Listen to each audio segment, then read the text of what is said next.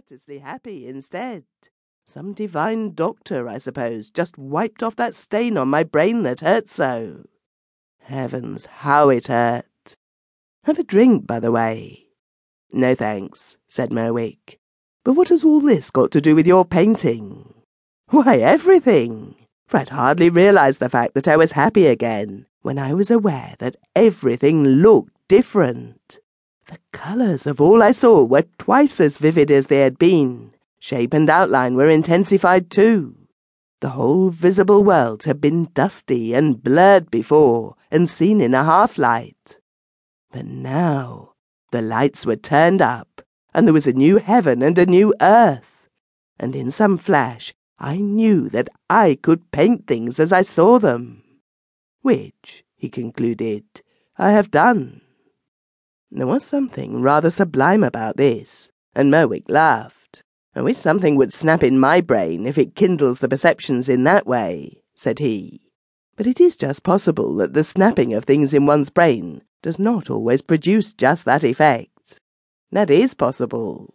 Also, as I gather, things don't snap unless you have gone through some such hideous period as I have been through. And I tell you frankly that I wouldn't go through that again even to ensure a snap that would make me see things like Titian. What did the snapping feel like? Asked Merwick. Dick considered a moment. Do you know when a parcel comes, tied up with string, and you can't find a knife? He said. And therefore you burn the string through, holding it taut. Well, it was like that.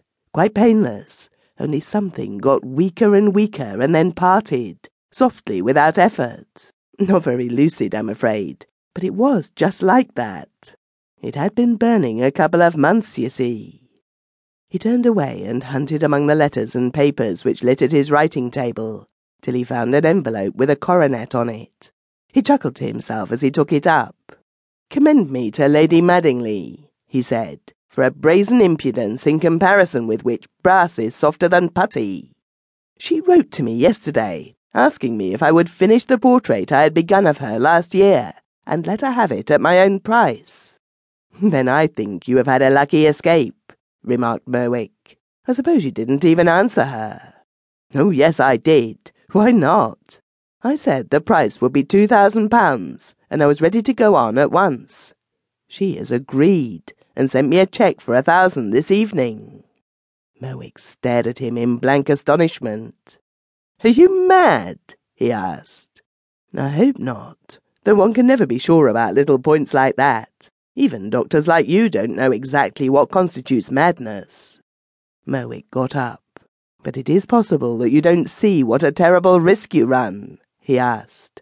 "To see her again, to be with her like that, having to look at her. I saw her this afternoon, by the way. Hardly human. May not that so easily revive again all that you felt before? It is too dangerous, much too dangerous." Dick shook his head. "There is not the slightest risk," he said. "Everything within me is utterly and absolutely indifferent to her. I don't even hate her. If I hated her, there might be a possibility of my again loving her. As it is, the thought of her does not arouse in me any emotion of any kind. And really, such stupendous calmness deserves to be rewarded. I respect colossal things like that." He finished his whiskey as he spoke, and instantly poured himself out another glass. "That's the fourth," said his friend. "Is it? I never count.